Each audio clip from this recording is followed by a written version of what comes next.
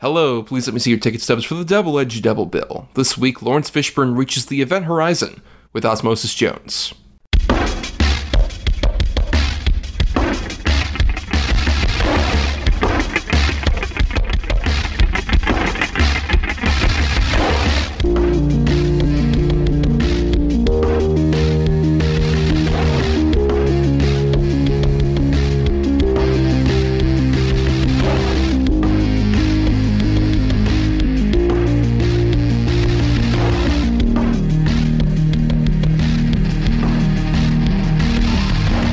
Each week, Adam Thomas and Thomas Mariani will come to the table to discuss the randomly selected yin and yang of a double feature.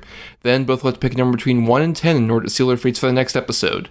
One will have 2 good movies, the other 2 bad ones. Let the chaos begin.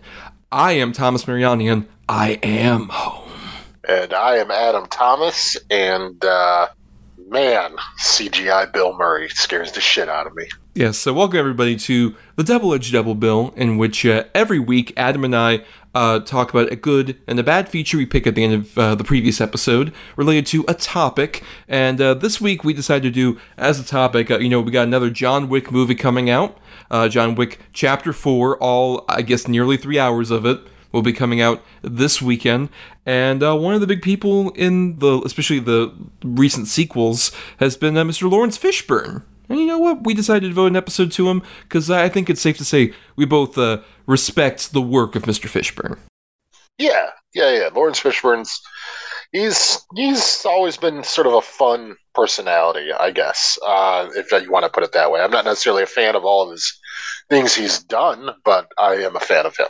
Yeah, one of those like consummate working actor guys where whenever you see him, it's rare that he's like terrible in a movie, even if it's a terrible movie. Yeah, I agree with that. How we talked about one of them, where he was actually still kind of fun in the Assault on Precinct 13 remake. Right, that's true. Or even when he had to pop up in Passengers, for example, another more recent one that we covered. And he's trying, he's trying to do so much with it. But I'm curious, Adam, where was the first place you saw Laurence Fishburne? Because I have a feeling it's the same for both of us. Honestly, it's probably Boys in the Hood for me. Okay.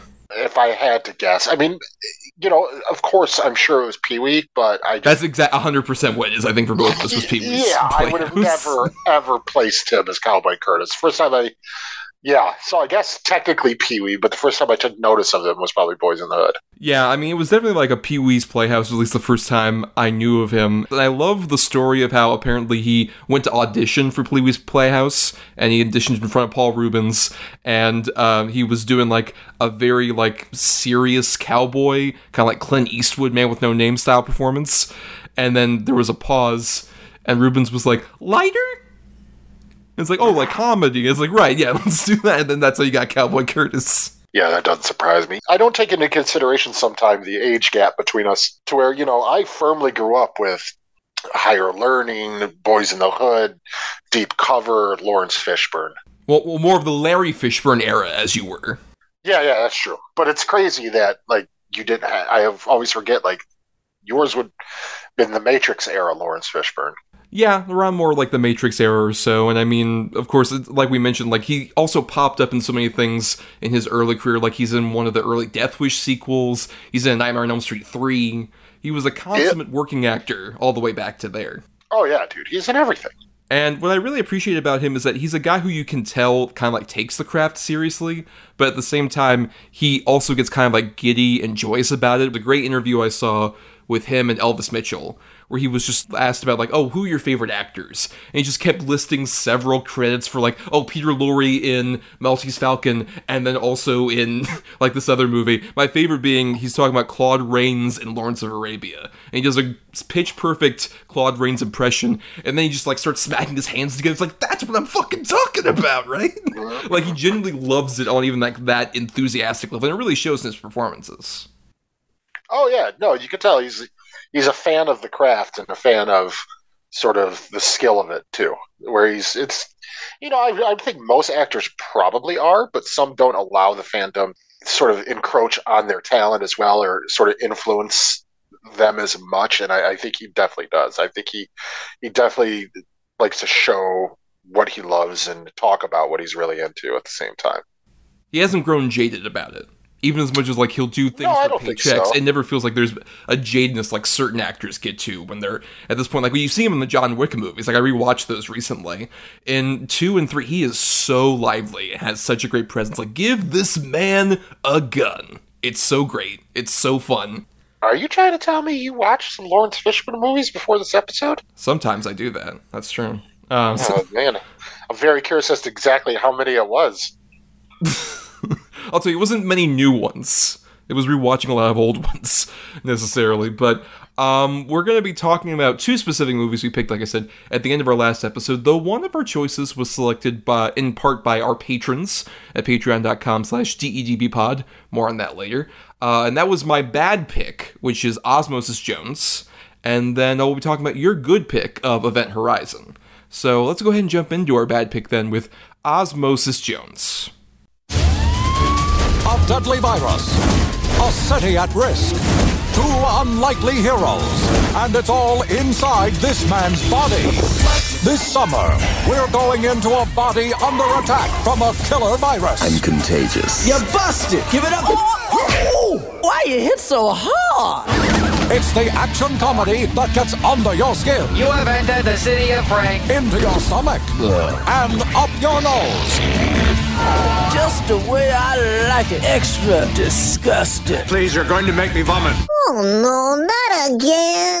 Chris Rock. You're dealing with a white blood cell here. Molly Shannon. What is it? I mean, what is it? What do you want? Chris Elliott. Smell. And Bill Murray. Hey, have some class, will you? Oh my God, I've got the giggles. Osmosis Jones. Check it out.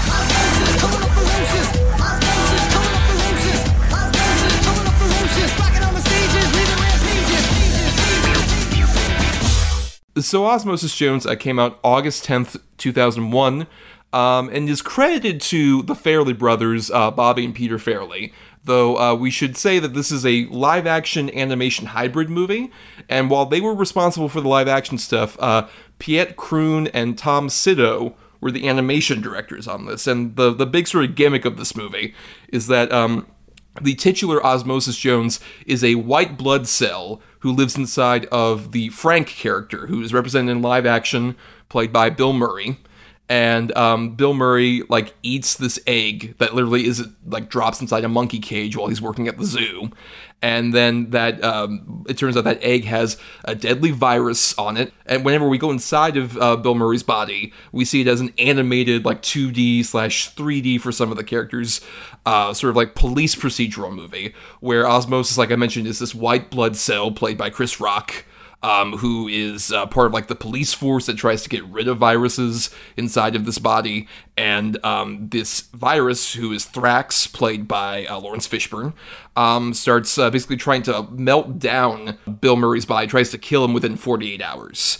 And while he's trying to do that, Osmosis has to team up with this cold pill, who's voiced by David Hyde Pierce, to track him down and get him, no matter what sort of issues are going on with the political machinations of the mayor, who's voiced by William Shatner.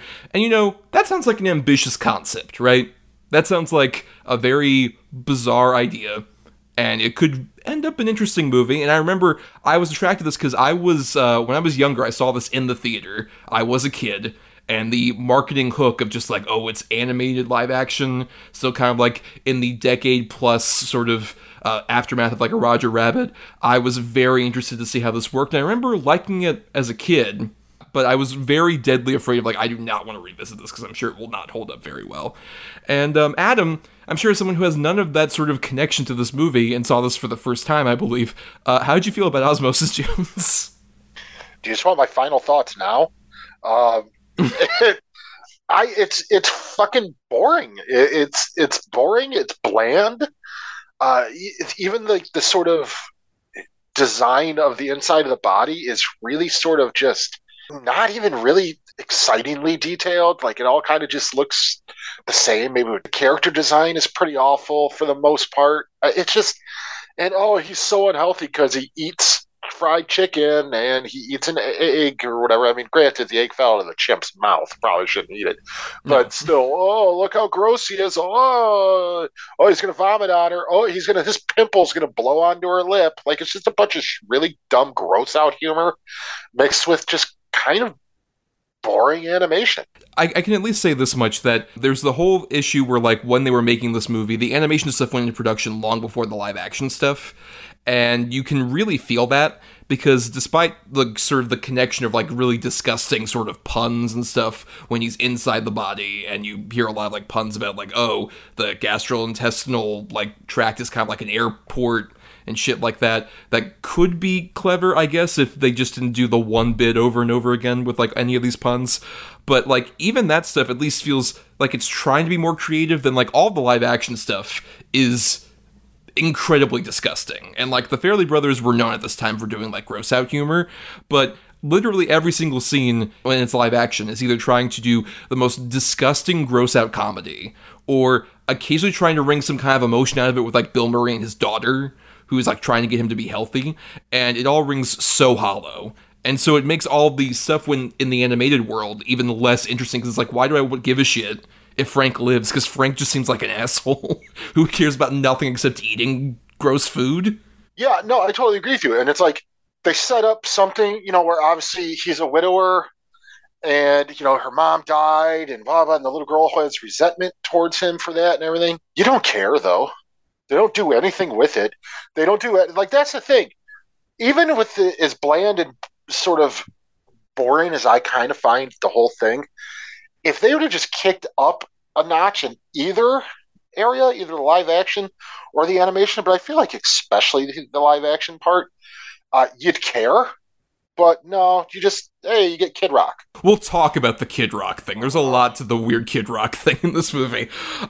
This very early 2000s movie. That's another thing. This movie feels supremely, like, pre-9/11 2001 specifically, where it could have really only had, like, the soundtrack, the celebrity cameos, the pop culture references, all feel very specifically of that time. The live action stuff especially is interesting when you consider, like, the Farrelly brothers, for, like, whatever you might think of their movies, I think at their best, their sort of gross out comedies did have some kind of heart to them.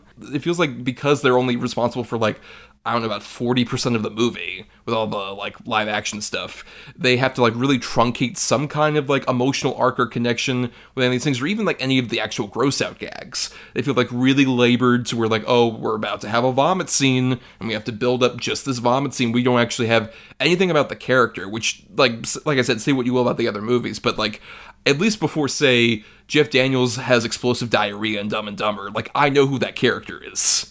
So that makes it, like, a bit funnier, as opposed to, like, Frank is a nothing of a character except just, like, a fat slob, so then he just, like, vomits everywhere. It's, like, it's even more truncated than those, like, very slim premises of those other movies that those guys did were.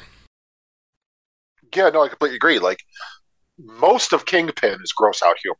Well, at least there's a lot of it. Right. Just with, but yet, it's funny, and you kind of want, like, Woody Harrelson to succeed, and even when you do get to the Bill Murray of it all, and he's such a scumbag, and then there's stakes, oh my god, he's such a good bowler, blah, blah. This is just, he farts, and he throws up, and he's got a zit that they show pulsating.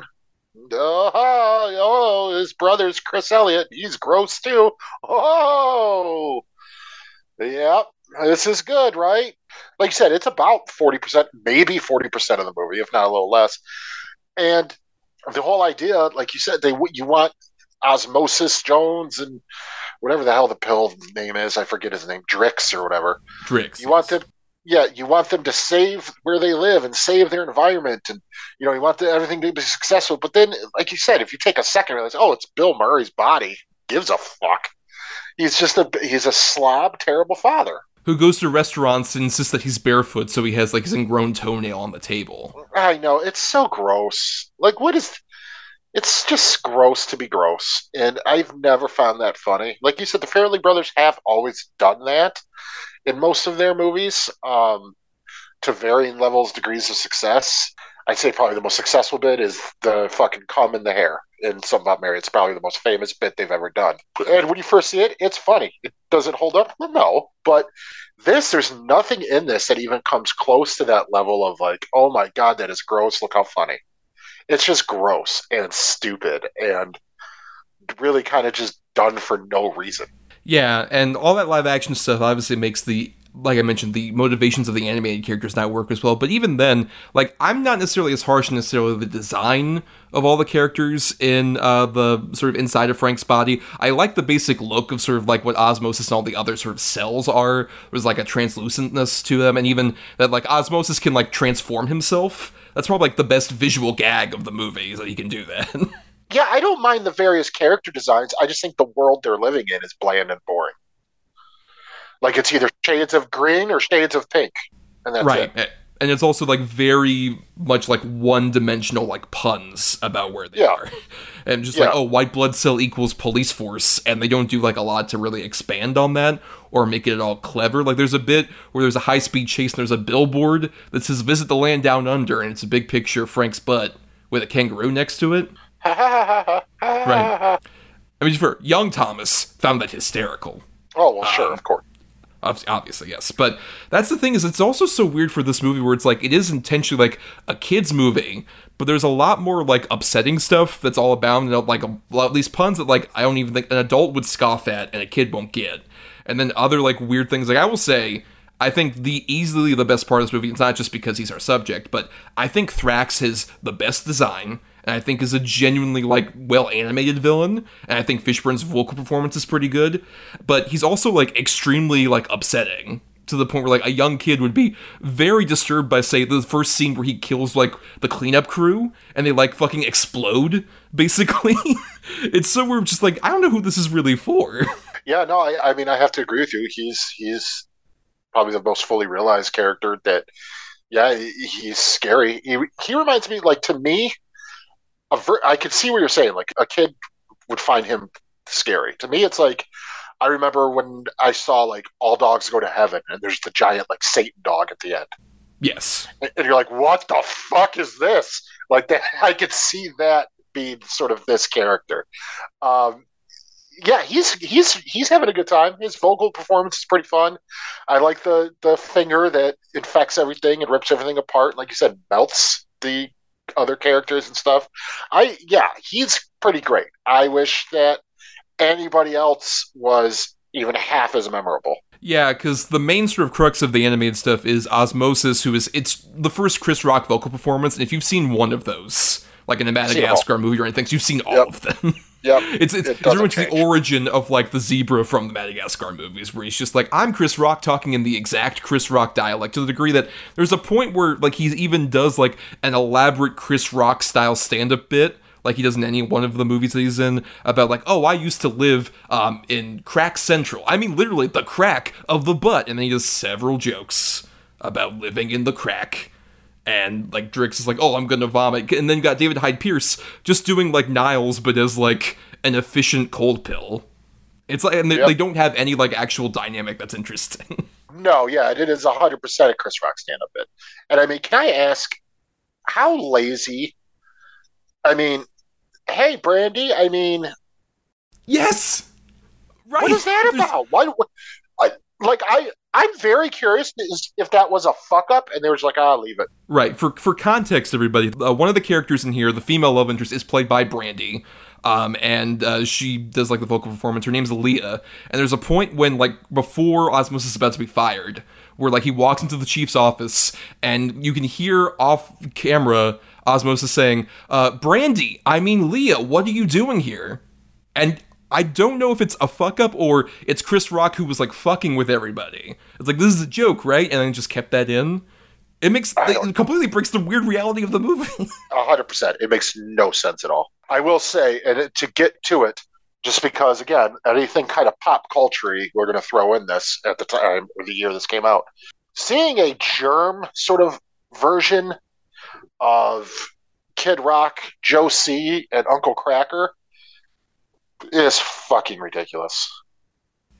But not like a fun ridiculous, it's just more... No, it's not good. No, it's not a good ridiculous. It's really just sort of like, oh, God. Well, actually, I'm sorry, you mispronounced his name. It's Kidney Rock. Because this is different. Sorry. Yeah, right? Sure. Yeah. And they're performing at a nightclub that's in the Zit.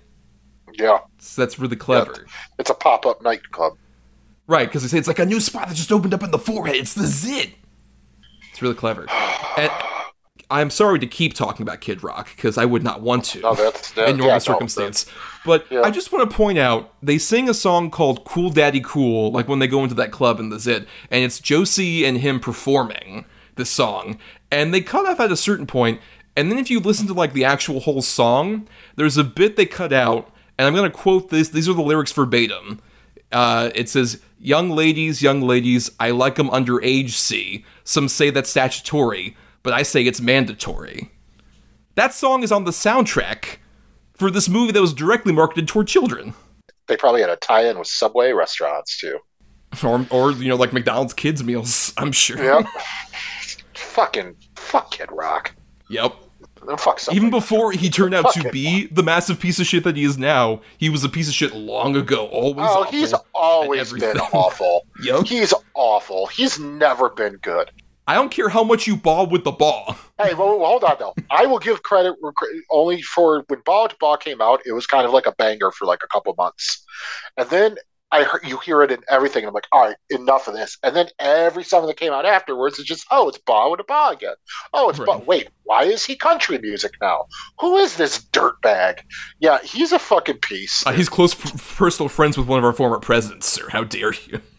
Oh, yeah, he's also been seen by several members of my family and friends at random parties back in the day because he's around from where I live.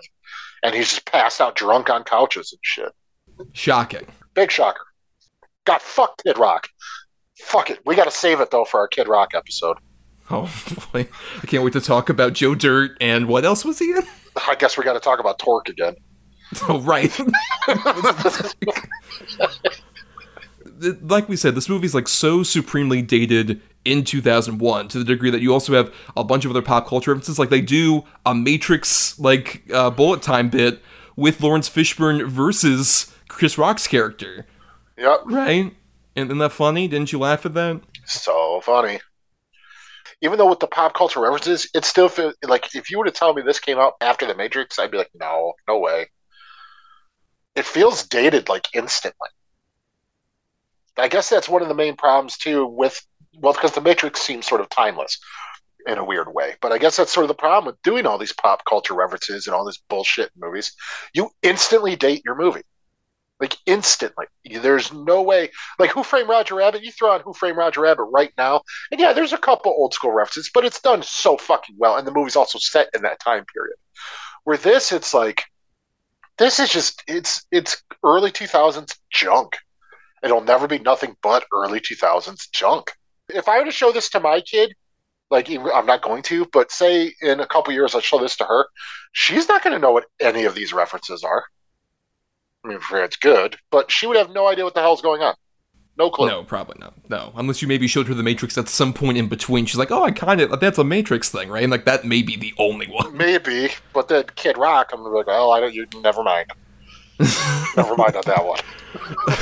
I don't know Kid Rock. I know Kidney Rock, famous germ star. Yeah. There's this real dirtbag who came out and like impersonated him in real life. Just pay attention to Kidney Rock, but don't listen to the whole fucking song. No, don't listen to the whole song. Do not buy that. Do not buy that soundtrack. Oh, God. But yeah, I think a big thing is that like this is the same summer as Shrek.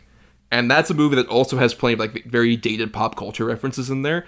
But weirdly, that one is at least like continued on, I think, mainly because of like the weird meme-ish quality, I guess, of Shrek as a figure. Without a doubt. Yeah. Right. And at the very least, and even then, like I remember like watching this at the time and at least liking the animated parts, but at the same time thinking like, well, this isn't going to be like constantly rewatched like I am with Shrek. Like I had that VHS at this point. How old were you when you saw this? I would have been 9. Oh, yeah, that's right up. Yeah, that makes sense. Right. Yeah, you're probably saying, I'm not going to watch this as much as the Ingmar Bergman Seven Seals. Unless this is put out on Criterion, Daddy. Shut up, Thomas! Even at that point, before all the cool kids were into Criterion. Yeah, you were totally into it. 100%. Can I get their Wazer discs? They're half off. Do you think Kid Rock studied the Stanislavski method? Very sure he's a very committed actor. Have you seen Joe Dirt? I did around this time. Of course he did. Of course. Where he plays himself? Yeah. For sure. But yeah, like, that's the thing, is like, this was definitely a piece of very disposable entertainment. And it's weird, especially considering, like, this is, I believe, one of the last examples of, like, Warner Brothers animation movies, because this was around the time, like, post Iron Giant, an amazing movie that did not do very well and helped, like, nearly destroy that studio. Post sort of like the Disney Renaissance, every studio wanted an animation arm. And it's like, look, we gotta compete with Disney, we gotta do something with it. And like the Warner Brothers stuff, it's a bummer because at least it feels like they were trying to do like more genre focused stuff, and then like those bombs in a row really killed it. Well, they still do stuff. Like, they did the new Mortal Kombat animated movies. They've done some of the DC stuff. Like, right, but those are all, like, direct-to-video, as opposed to, like, directly true. competing with, like, Disney in theaters. It's like, that really didn't happen again until they started doing, like, the Lego movies, really. One of them. Well, actually, two of them. The Lego Batman and Lego movie. Yeah, but, I mean, as far as, like, being huge successes, Lego Batman did all right. Lego Movie 2 and Ninjago, on the other hand. No, they did not do very well, yes. No. And it's a bummer because, like, even some of those other recent ones, like Storks, I thought was fun. Like, some of those that they did were pretty solid. But yeah, it's a shame that, like, this is around the time where it feels like, oh, we're not going to bother with, like, competing with Disney. Unless animation becomes sort of, like, singular, where it's like, it's a Disney or it's, like, a DreamWorks. And even then, DreamWorks has started fading in recent years. So yeah, we can blame Osmosis Jones for killing diversity in animation. Fuck you, Osmosis Jones. I blame Kid Rock. I mean, anything he touches turns to trash. Pure shit. Yeah. Pure shit. Cigarette butts and couch farts. Was there anything in Osmosis Jones that made you laugh at all, Adam? Nope, not once. I cannot be 100% honest. I did not laugh once. There was a lot of groans. I definitely did a lot of, oh, God. But, yeah, no, I can honestly, I didn't laugh at all. I'll say that, like, I think the only bits of laughter I really got were from the sort of the weird subplot they have here with, like, William Shatner plays the mayor of Frank's body, and he's in an election sort of cycle with this other germ who's played by Ron Howard. And I kind of laughed at his campaign ad, particularly where there's a point where the little kid boy comes up. Yeah, it's just like, what's the smell? That, Jimmy? And he turns his head around all the way. Is the future. It's the smell. Yeah, what was he, like, Tom Kalanick or something like that? Right, Tom Kalanick, yeah. Yeah. That was kind of funny. And then also, there is actually a bit with, we didn't mention her much, but Molly Shannon appears in the live action segments as Bill Murray's daughter's teacher. And there's a bit where after, there's a whole thing where he throws up on her and it becomes like local news. It gets him fired and gets her embarrassed. And like he's trying to go on this hike with his daughter with the school. And he's trying to convince Molly Shannon to get rid of their restraining order because he vomited all over her. And she's just like, I can't believe, like, do you know how embarrassing that was for me and my entire family? My sons Ralph and Chuck had to deal with so much turmoil. I thought Molly Shannon sold like that line. I thought it was pretty funny. Yeah. I was tuned out a little bit. I mean, to be fair, it was like, I was looking for an oasis of jokes at that point. That's like near the end of the movie at that point. Oh, yeah. No, you're looking for the proverbial ha-ha needle. Yes. Like, for sure. Yeah, you're looking for anything. I completely understand. I was too, in a way. I just definitely couldn't find anything. You gave up on the search by that point. Yeah, pretty much. I remember this being, sort of a flop and a joke and everything. And I was a little bit after my time when I would have wanted to see something like this. Like, I always loved animation, but this just didn't look interesting to me at the time. So, going back to it this morning, I didn't expect really anything out of it. Like, maybe it'll be surprised. And it never took off for me. Not once did it really pick my interest. Like, Laurence Fishburne was cool when he came on screen. I will say the movie got a little bit better when he was sort of in it. But other than that, I just, like you said, you could close your eyes and listen to Chris Rock's vocal performance, and you could be watching Madagascar and performing on a late night show where he can't swear. It just didn't work. Right, and saying things like, what the Frank? there's other like really bad puns in here that I'm not gonna mention because they're just like exhausting. Yeah, but those sound like pretty good final thoughts, Adam. I think you're pretty exhausted. Let's talk about Osmosis Jones. 10 out of 10, great movie. 10 out of 10, great movie. Yeah, I mean, for me, this definitely is, like I said, I had some, at least, like, attachment to this when I was a kid. It's like, oh, that was kind of weird and interesting. I remember there was a cartoon show that I watched a couple episodes of when I was a kid. That was, like, a spin-off of this directly, and some other things like that. But, yeah, going back to it, it feels supremely of its time in, like, all of the worst ways. I think there's a couple bits of animation I think kind of work. I will say, I kind of like, this is one of the examples like Iron Giant or even some of the other like Disney movies around this time where they have, it's mostly 2D, but they have a couple of CG things like Drix even is like kind of a CG like with heavy outlines to kind of fit the style. I like that style of animation. I kind of like that meld of the two. But this is still at the same time the lesser version of it because it feels just like a lot more like low rent. Even when those two characters are together, there's no, like, authentic chemistry. I think maybe because of that animation style is so, like, different from, like, the 2D stuff, and it doesn't really work nearly as well. And, yeah, like, all the live-action stuff really deflates any of the kind of, like, fascination you could get out of, like, oh, it's like that great Roger Rabbit meld. Like, so many movies try to chase that in the era, like I said, like, the decade after Roger Rabbit came out. And this was, like, at the tail end of that. And it feels so much just like, oh yeah, we're going to kind of maybe capture that magic, but through gross out jokes and really bad puns and celebrity voice actors that aren't really that interested for the most part, except for Fishburne. Like I mentioned, any scene with Fishburne is immediately much more interestingly animated and enjoyable than anything else here. So kudos to Fishburne for that. But let's talk about our good movie now of Event Horizon.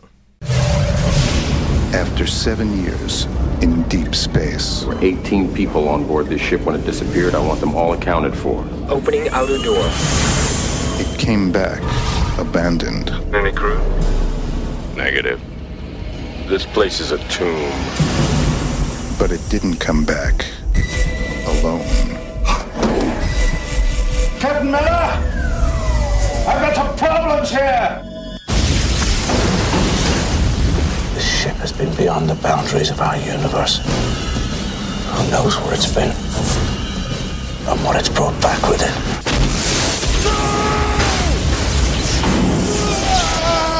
Vacate, I want off this ship. You can't leave. She won't let you. God help us.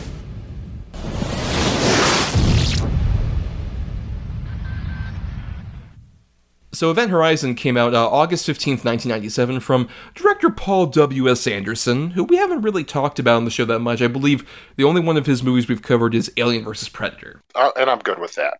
Well, I mean, he has Paul and Anderson in his name. I mean, that inherently means he has a lot of talent. That's true. He did... No, he's not good. I mean, I wouldn't mind talking about at least some of the Resident Evil movies I find to be a bit more interesting. Like, I would do that for like a bad choice and stuff. I could see that for sure, but I don't know. I would say I kind of like the one of his I really like is I believe it's the fifth one. Mila Jovovich is like her mind's been erased and she's like living in like a weird like like suburbia and she like breaks out of it. I like that one. I think were they like underwater and stuff like that? I believe, yeah, that also is the underwater one. I mean, the best one of those is the one he didn't direct, the third one in Vegas with like all the desert stuff. Russell Highlander guy. Yeah, Russell Mulcahy. Yeah. That one's the best one. But anyway, that's a discussion for a different day, because we're talking about Event Horizon, which many would say is his best film. Adam, given this is your good pick, would you say that's the case with Event Horizon? Oh, without a doubt. Yeah, it's definitely his best film. Don't get me wrong, we talked about it. I like the movie, but it's a better version of Hellraiser Bloodlines. This is basically Hellraiser in space. Yeah, I would say I do like this movie. I would agree it's his best movie. But you still see a lot of sort of his stylistic flourishes that I'm not a fan of. I think particularly as we get to like the ending of the movie, there's a lot of those. And I feel like this is definitely one where if you're unaware of Event Horizon, like basically as Adam said, it is sort of like a Hellraiser in space. It follows this crew who is sent to try and rescue the Event Horizon, the titular spaceship, which has been lost for about a decade since this ship like went missing entirely and its entire crew. And then it suddenly shows up back up on the beacon. So this crew, who is led by Laurence Fishburne, brings along this specialist who's played by Sam Neill. He designed it. He designed it. Yes, he designed the ship and everything, and his wife was lost on the ship and stuff like that. They board it, and instantaneously things start getting weird and horror-driven. Evidence that they find indicates like, they opened up basically a portal into a hell dimension through this like big black hole that powers the ship in the center.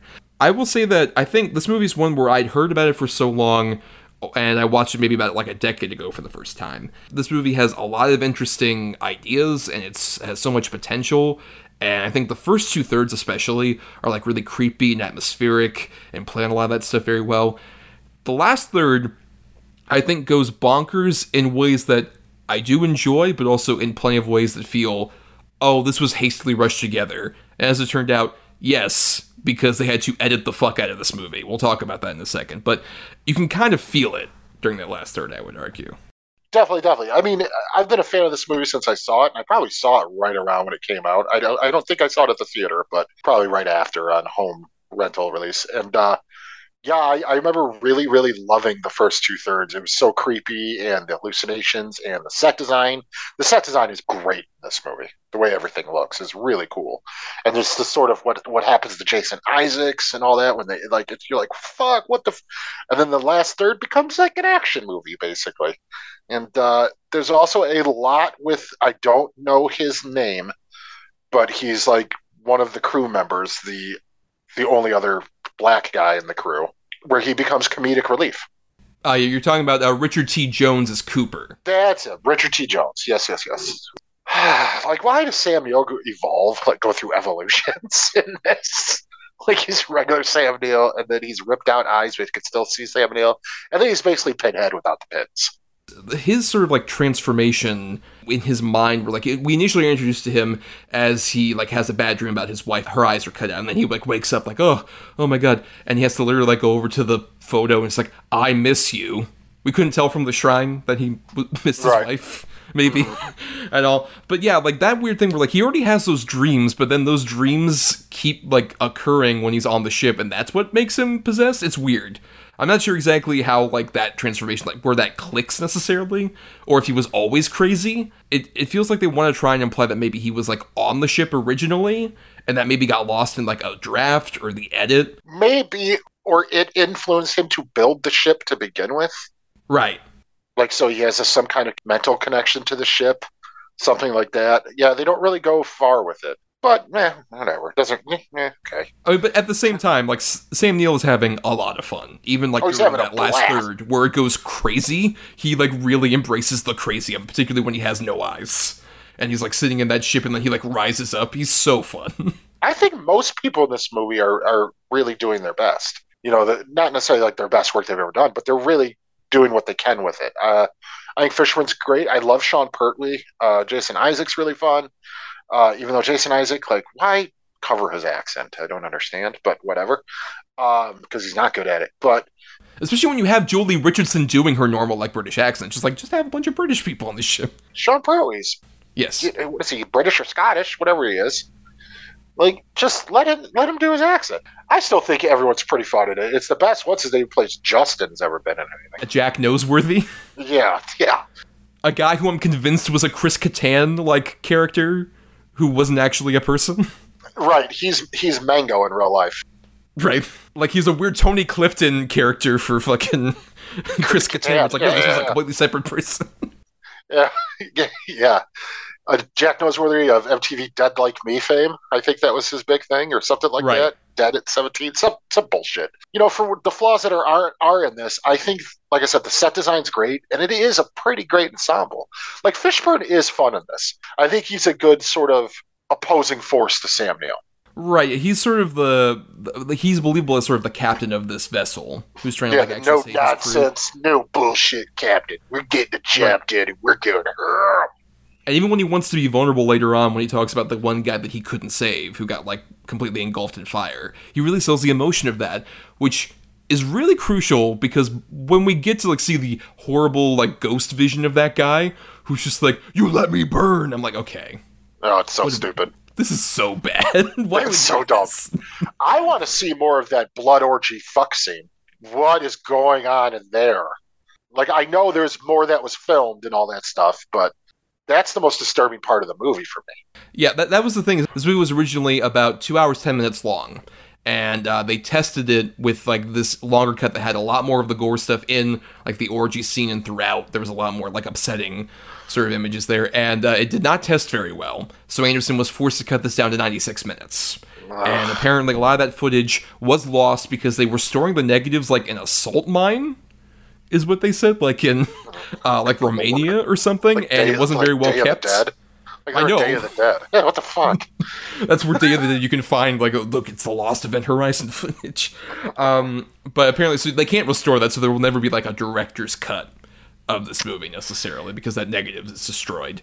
Actually, honestly, my favorite moment of this movie is sort of, like, speaking of cutting off, like, that gore scene, is the bit where Fishburne, like, is watching along with everybody else after they decoded everything, and they see the flashes of that orgy that happened with the previous crew, and then the timing of him turning it off, beat, we're leaving, is, like, the comedic high point of the movie for me. We're just like, we're gone. We're not staying on this place a fucking second longer. Because you're just with him in the way of, like, that horror movie cliche of, like, get out of the house, get out of the spaceship in this case. Fishburne's just like, fuck it. I'm not doing this anymore. Yeah, right. It's funny as hell, but at the same time, like, fuck yeah, dude, get the fuck on. Like, nah. If I saw a video like that and they're screaming Latin and ripping each other's guts out through the mouth and whatever the hell else is going on, I'm gone, dude. I'm leaving. We're done. We're done here. I mean, even when you walk onto the ship, which the big thing with the design here is, like, we have that initial ship that's very much sort of like a typical ship you'd see in, like, Alien, where it's, like, very dirty and dingy, and they go into the Event Horizon, and it's literally designed after, like, the Notre Dame Cathedral, so it looks, like, ethereal and massive, and, like, the contours everywhere. Yeah, almost like a crucifix, where there's, like, sort of stand-in stained glass with sort of the green glass and all that stuff. Like, it's that really big hallway feels very much like sort of a big arch of a church and stuff like that. It does look immaculate, but also, the moment I went onto that ship, I would be like, this place looks like a spooky place. I don't want to be here. Yeah, I don't like this. Yeah, this is the core. Oh, good Lord, we're getting the fuck out of here. This giant room, the sphere and blinking lights, and you got to go down like one of those carnival tunnels to get to it. Why would you design it like this? Let's get the fuck out of here. Well, ask Sam Neill if he hasn't torn out his eyes yet. Got too many brandies and elephant ears. I was low. So I'm curious, Adam, like, in the subgenre of space horror, which we haven't talked about, like, that much. Like, we've talked about Hellraiser 4, and we've talked about some of the Alien movies and stuff like that. Yeah. But what do you think is sort of the key to making, like, a space horror movie like this work? For me, like, the only really successful space horror with aliens is the Alien sort of franchise. I can't think of many other ones where I'm like, oh, that was really good and effective, where it actually takes place in space. I'm not talking about an alien coming to Earth, but when that takes place in space. I think the best way to do them is have it be something otherworldly or undiscovered, like the Hell Dimension, or even can you get into Lovecraftian type things or things like that. I think that's when it really works, because it is in a completely uncharted, undiscovered space. So to add in completely new elements, unknown, unheard of elements of fear, I think is what makes it work the best. So very Lovecraftian, as it were. Lovecraftian or even psychological, to me, work better than just a sort of entity of a creature. No, I get that. I think that is a big thing with, like, because whenever you see, like, sort of like space horror, like, there were plenty of those, especially post-Alien. Plenty of, like, so rip-offs. many, like Creature, Leviathan. Well, Leviathan was underwater, but still. Well, and even, like, there were other ones that were even more, like, sci-fi driven, that had, like, Saturn III, ones like that, where it's, like, it's a bit more low budget, and they're kind of dealing with it. It feels less like Alien, more like an older sci-fi movie from, like, the 50s or 60s, just done in, like, 1982 or whatever. But I think that's the thing, is that I agree with you that there kind of has to be that mixture of, like, going out into space, the unknown, the final frontier, but also like what you discover in the final frontier is upsetting and horrible, and you can't even like fathom what's going on here. And I think this movie is one of the, I agree, the better ones to like kind of get close to that territory. But then again, I think you have to have that balance, I think, of like that sci-fi element and that horror element. And I think the biggest trouble with like the ending is it goes way more into the horror and also even the action element that wasn't really there. And like that completely like depletes, I think, that sort of like balance we had earlier on. I think, yeah, I see. It's not even me them going too far into the horror element. Like if they would have just said "fuck it," now it's a straight up crazy horror movie. Like okay, I mean, it still would have maybe been tonally jarring, but I think them adding in the third element now of action, where like you said, it really wasn't an action movie; it was a sci-fi horror movie, and then for them to just go, well, now it's an action movie. It just kind of, you feel like you're almost like following a new group of characters. It would kind of be like if the ending of Alien suddenly became like the ending of Aliens, and it's like, right, wait, we're getting rid of like the sci-fi stuff. What are we doing? Yeah, no, exactly, right. And this one kind of, I think that's this one's biggest flaw. To where all of a sudden, they're shooting guns and having fist fights and, throwing bombs and there's a dude on fire. You not me, bird, which is so dumb. And also throwing punches with like the worst stock punch sound effects ever. Oh, it's bad. Oh yeah. Or especially when like Fishburne picks up that one like tube thing and starts like, get off of my ship, and it like literally sounds like he's hitting him with like a plastic bat. It's like bonk. Bonk, bonk. Yeah. You don't expect to pick it up and it goes.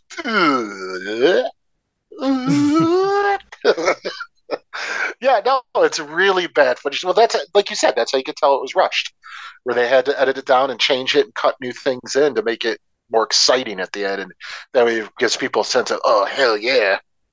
And then this movie also, I hate the fake scare out at the end with Jolie Richardson and the guy with the Sam Neill under the space helmet bullshit.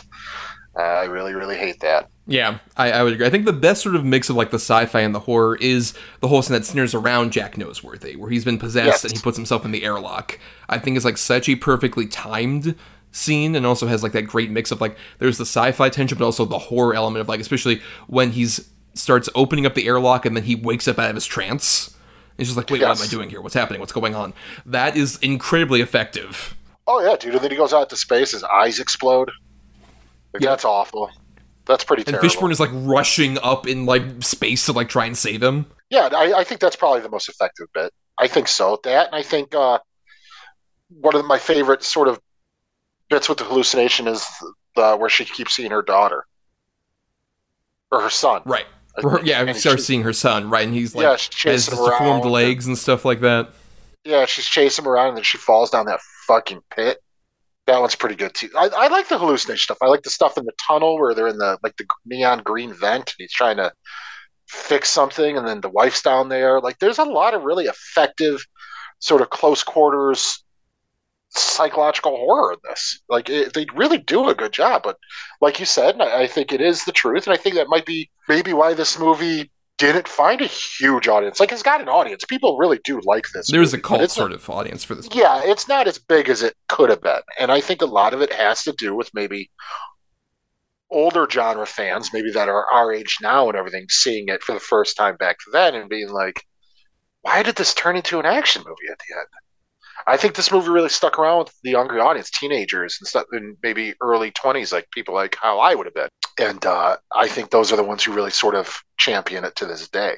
It's definitely like an extremely flawed movie, but you want to like hang on to like the stuff that really works about it. Like that's the thing is like I think it works as much because like those first 2/3 of like the atmospheric build-up feel way less like a modern Paul W.S. Anderson movie. And that last third feels like it's a bit more in that range, but because of like that goodwill that was built up before, and then also I agree the consistency of all the actors is really like what I think holds this together by like glue and scotch tape, quite frankly, as like the ending starts happening. Like, even as much as he has to do like some dumb shit by the end of that movie, Fishburne is also very committed to like, I guess I gotta sell this, even though I don't know how we got here. But sure, I guess I'll blow up the ship and say like, yes, I did hear you. Boo. Like, so. Yeah, right. Yeah, I know. Yeah, no, he's fully on board. Like, that's the thing. He's fully on board 100% of the way. You know, I guess that's kind of alludes to what we were talking about before we even got to our first movie. Like, that's one thing you can rely on him for.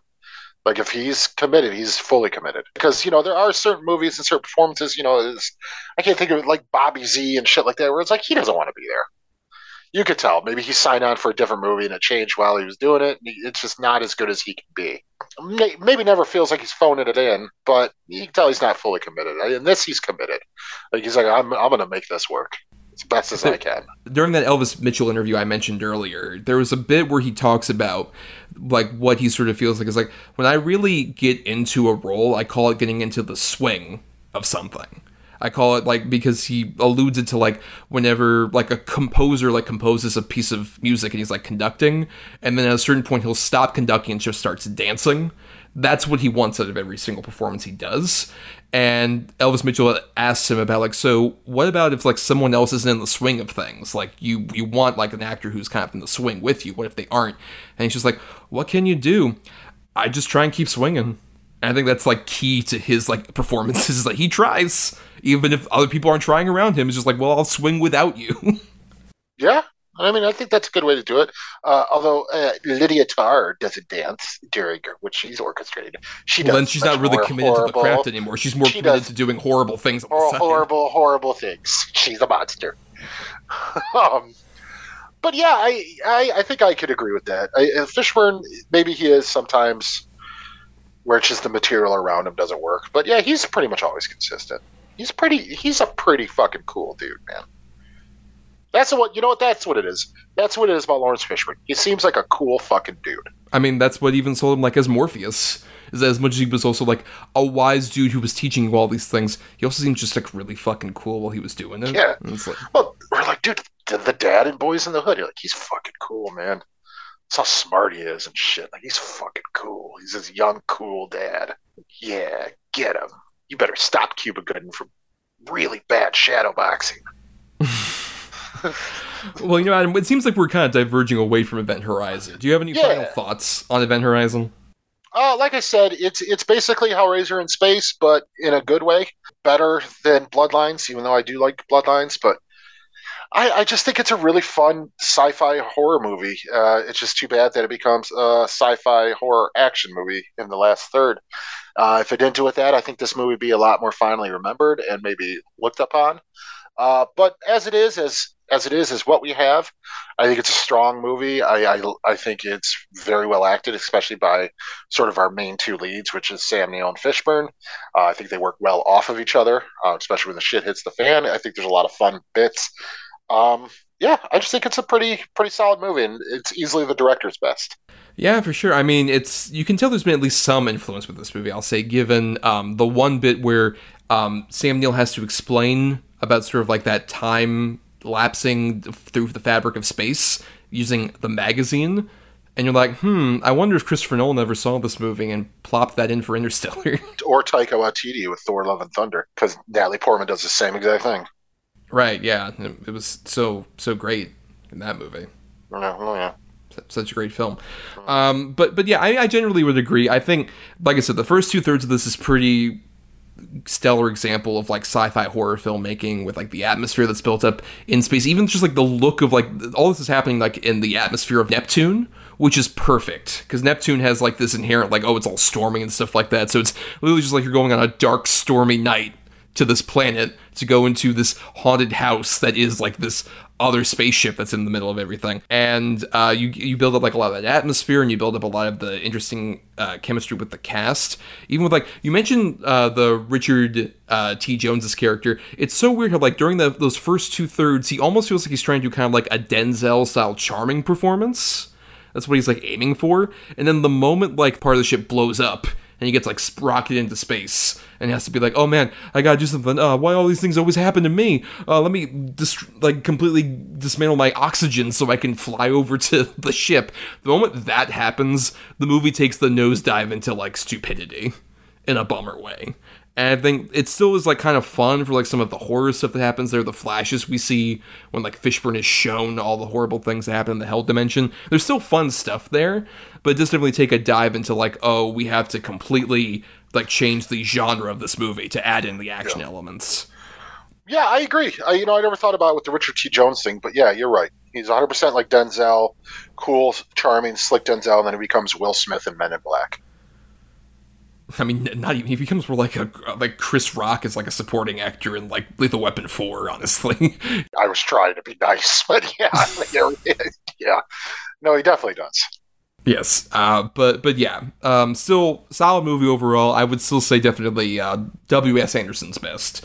And you know, if you haven't seen this one, check it out. It's pretty fun for what it is. But let's go ahead and go into our weekly segment, the Double Redo. Double Redo. Double Redo. Double Redo. Double redo, double redo, double redo. That works. So the Double Redo is a segment that we do every week, in which Adam and I, in addition to talking about the two movies related to the topic, we recommend a good movie and dissuade you from watching a bad one related to the topic each. So Adam has a good and bad choice. I have a good and bad choice as well. So Adam, you're going first. What is your good and bad choices for this week's Double Redo about Mr. Laurence Fishburne? All right, so for my good, I'm doing a television series instead of a movie, just because I think he's quite phenomenal in it, and he's playing a character that's been portrayed quite a few times, and I'd argue he's my favorite interpretation of the character. I have him as Jack Ross in Hannibal. I think the Hannibal show is the best telling of that whole story. I think he fits right in with why it's so good. He's super authoritative, and yet you could tell, like, he does have a soft spot for the main character, yet at the same time, like, he's not above playing dirty and using people to get sort of the job done. I think there's a lot of layers to that character that you've never really got the chance to see in any other iteration. It's some of the most disturbing television I've ever seen, and the fact that it was on a major network is crazy to me. It's just a fucking great show. If you haven't seen Hannibal, you gotta see it. And then for my bad, I have a movie that I remember really liking when I first saw it. And it's sort of in the vein of a Hannibal Lecter type movie. I have the movie Just Cause that stars Laurence Fishburne, Sean Connery, Blair Underwood, and Ed Harris. And Ed Harris plays sort of a Hannibal Lecter type that is sort of helping Sean Connery, who's like a lawyer, and Fishburne, who's this like Southern cop. And they're trying to figure out who actually murdered this girl, and if they did get the right man that Blair Underwood was accused of. But he was confessed under horrible circumstances and blah, blah, blah. And really, the problem with it is, like, Fishburne is quite fun in it. Ed Harris is, okay, he's trying. I love Ed Harris, but Ed Harris is a manic serial killer. As much as you might think you want it, might not work. It's just kind of a paint-by-the-numbers Hannibal Lecter ripoff. Pretty much 100%. It feels like they sort of might have read Red Dragon and Silence of the Lambs and sort of mixed the two. And I, of course, didn't know that when I first saw it as a kid because I didn't know all the material, but it just comes off incredibly, incredibly flat, sort of in every way. Like I said, Fishburne's pretty good in it, but that's about it. The rest is just kind of boring, bland, seen it 100 times, done better. Yeah, I haven't seen Just Cause. It sounds kind of potentially interesting with like that cast, but then it seems like they kind of do nothing with that. As opposed to, I have seen all of Hannibal. I podcasted about Hannibal. I had a fucking like recap show I was doing back in the day of that show, and I think that show is tremendous. I think especially with Fishburne, like he's one of the few people who kind of captures what Jack Crawford sort of should be in terms of like these shows, which is like in say like Silence of the Lambs captures this, and I think the original Manhunter kind of does as well, where like Jack Crawford's supposed to be a guy who is kind of like a sort of father figure for like the main character, but at the same time is constantly like got something else behind his back, where it's like, okay, you're trying to be like supportive, but I know it's because like there's some other element here that you're like keeping from me. It feels like because he's like inherently, because of his position, like he's guarded in some way from like actually fully embracing somebody as like an actual protege, like he is supposed to with like the Will Graham character. But yeah, I think Fishburne's tremendous, especially the relationship he has with Gina Torres, who at the time was his wife, who plays his wife on the show, is tremendous, especially like as we sort of get to like season 3 and certain things happen with her character. I think he plays a lot of that so beautifully. But so for my Double Redo choices, I have 2 movies. One of them was actually your alternate good pick for this episode that we didn't end up going with. But at the same time, as I mentioned last episode, I heard so many good things about it, and you had, really praised it, like when we were talking about it. So I'm like, you know what, I'm definitely going to catch up on this one. And I completely agree with you that it's not only a good pick, but a great pick of Deep Cover. Yeah. Directed by Bill Duke. Came out in 1992. Bill Duke, yes, of Predator fame. Bill Duke has a whole directing career that I was not really aware of until fairly recently. I'm like, oh, he directed Sister Act 2? Wow. Okay, go Bill Duke. But this is a movie in which, given the title, Fishburne plays an undercover cop who goes deep undercover into trying to stop a drug ring, as ordered by his superior, who would end up directing Air Bud later on, Charles Martin Smith. Who's amazing also in this movie. And he goes deep undercover and starts trying to investigate where exactly all these drugs are coming in from. And he finds a main connection in the form of Jeff Goldblum, who is a guy who is a lawyer by day and a drug kingpin by night, basically.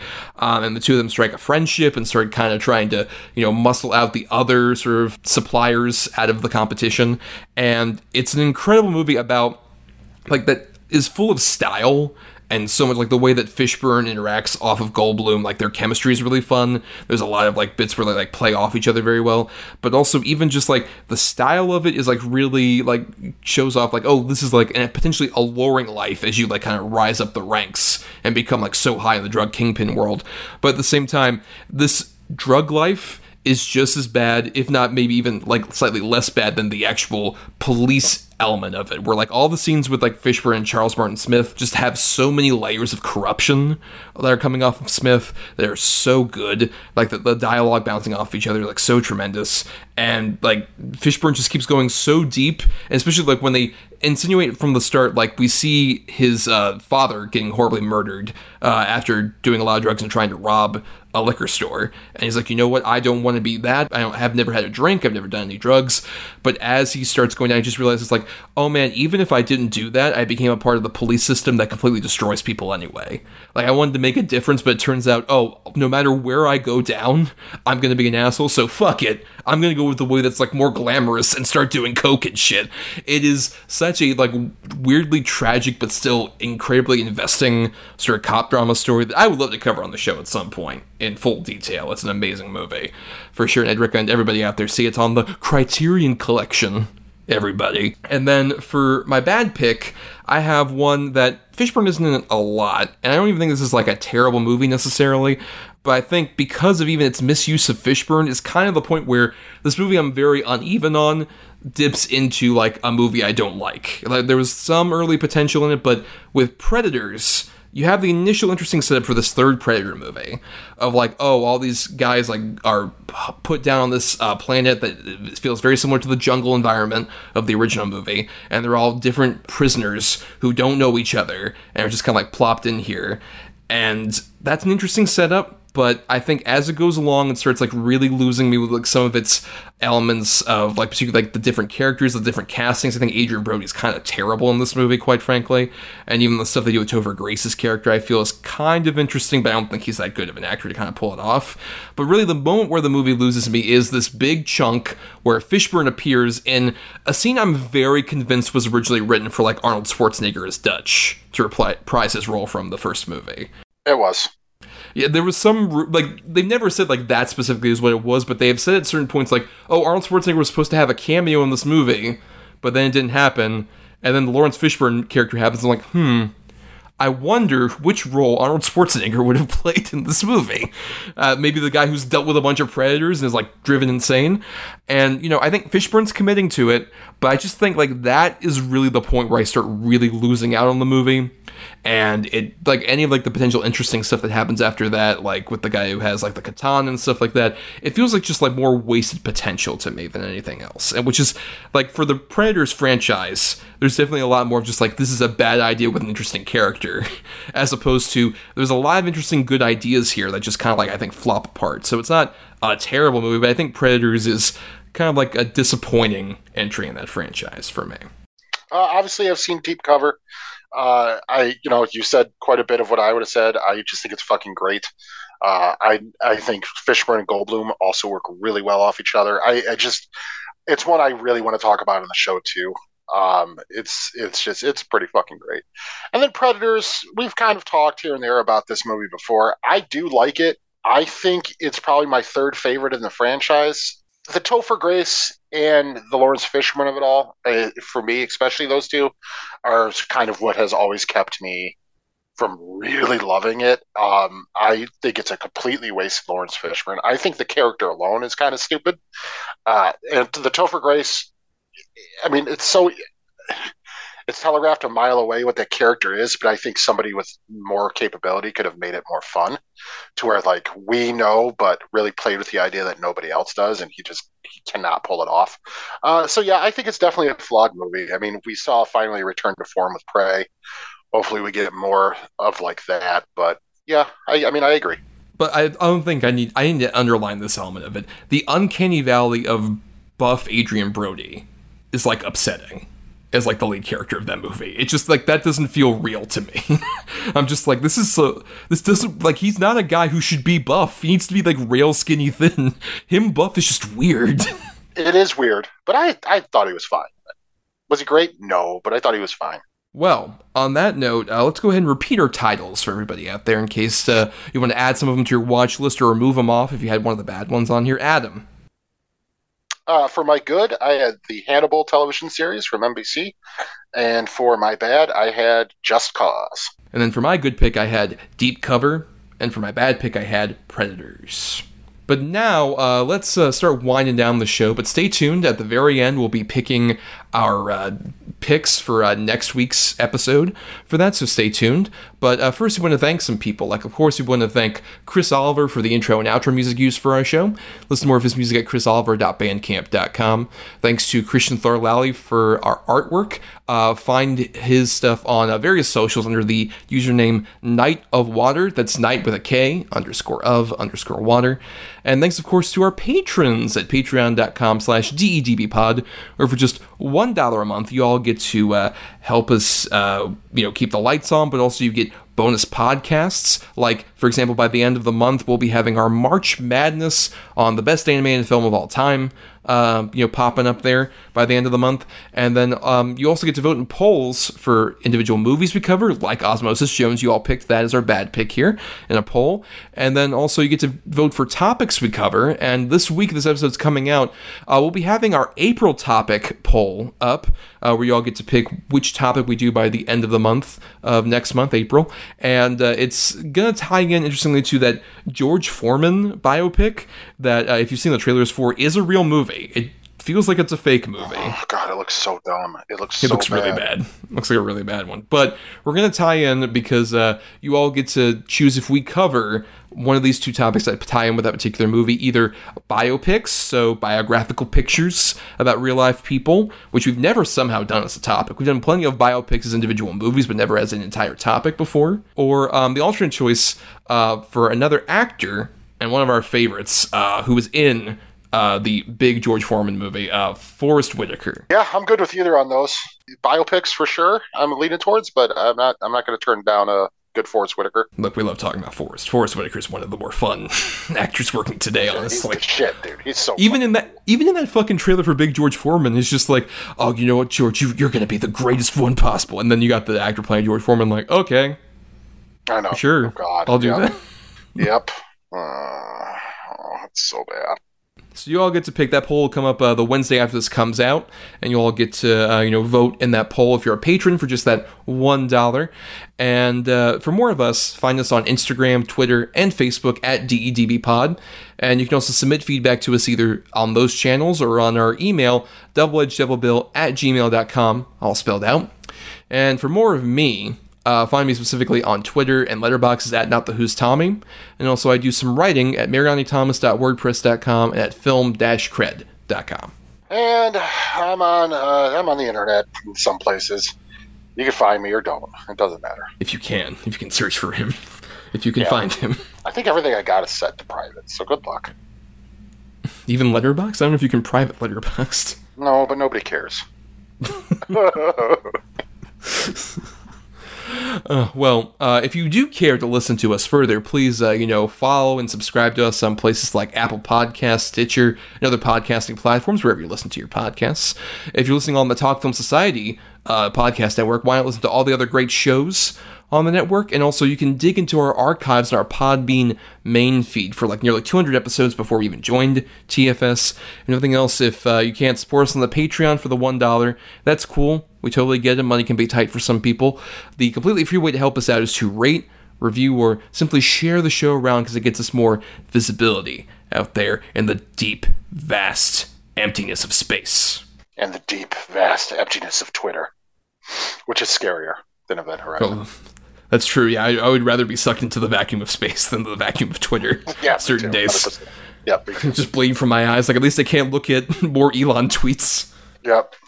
Or random film discourse, and then, hey, wow, porn. What the fuck? I know, that part's kind of fun, depending on the source. It's kind of fun. It's interesting. Well, now, Adam, it's time we did our picking for next week's episode. Yes, at the end of every episode, Adam and I pick a good and a bad pick based on one of us has 2 good picks, one of us has 2 bad picks, and we assign numbers between 1 and 10 for each of those, and the other person picks a number between 1 and 10, and whatever that number is closest to gets us our good and our bad features. So, for example, Adam will be having the bad picks for this. I could say, I'm going to pick number, say, 8, and he'll be like, okay, that's closest to number 9, which is this particular choice, and that gets us our bad pick. Same thing with the good picks.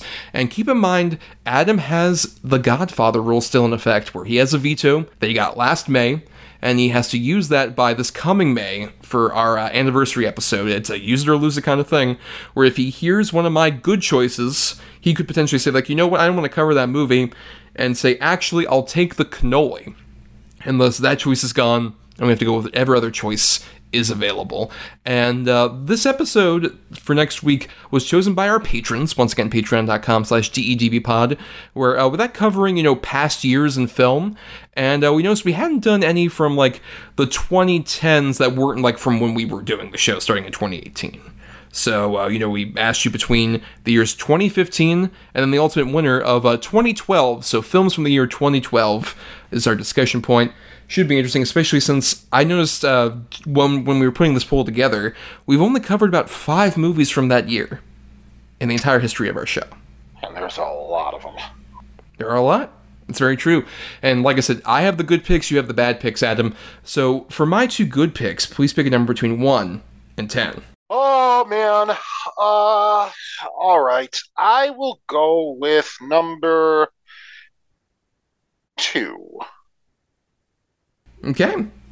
At number 3, I have a movie that I'm kind of cheating here in terms of this came out in the fuck. Well, hold on. It came out in most territories, including the native country of this particular filmmaker, in 2012. It didn't come out in the States until 2013. But I'm going with it, if nothing else, because it's one of my favorite movies of that decade, and it's from a source who recently just won an Academy Award for Best Adapted Screenplay. I have Sarah Polley's Stories We Tell. Oh, Jesus. I can honestly say I don't know if I've seen it.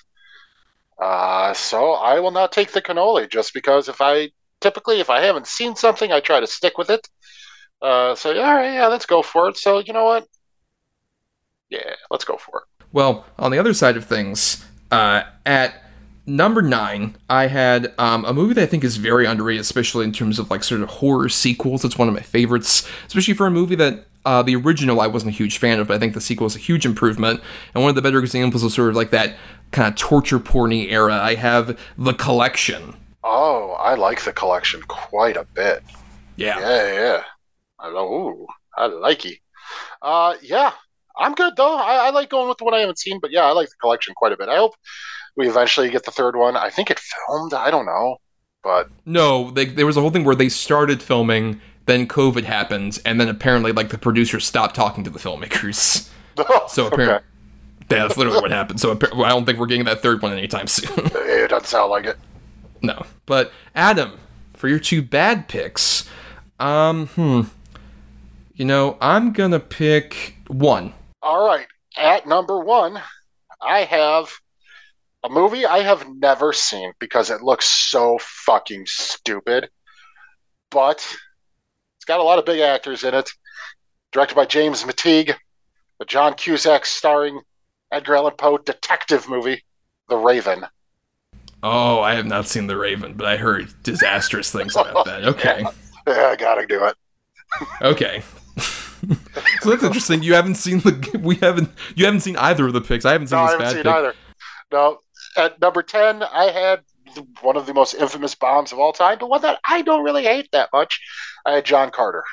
Yeah, I think John Carter's all right. I would never say it's like a bad movie necessarily. I think it just got an unfortunate rap because, hey, we're going to adapt this 100-year-old story that influenced all the other things that have been made since then. And everyone was like, oh, this kind of looks like Star Wars. And we're also not going to call it by its full title. Right, not call it by its full title, release it in March, kind of just to do every disservice possible. And get a walking sheet of drywall for the lead. To poor Taylor Kitsch. The tragedy of the Taylor Kitsch career is fascinating. Truly like a Greek tragedy for our modern time. The career of Taylor Kitsch. But all right, so Stories We Tell and The Raven. Should be a lot of fun next time. But until then, everybody, just make sure you don't go in spooky houses and you don't board spooky spaceships. I keep telling people this all the time. Don't do it. For the love of God, stay away from Bill Murray for several reasons. The true horror. Don't enter that vessel either. Yeah, good God.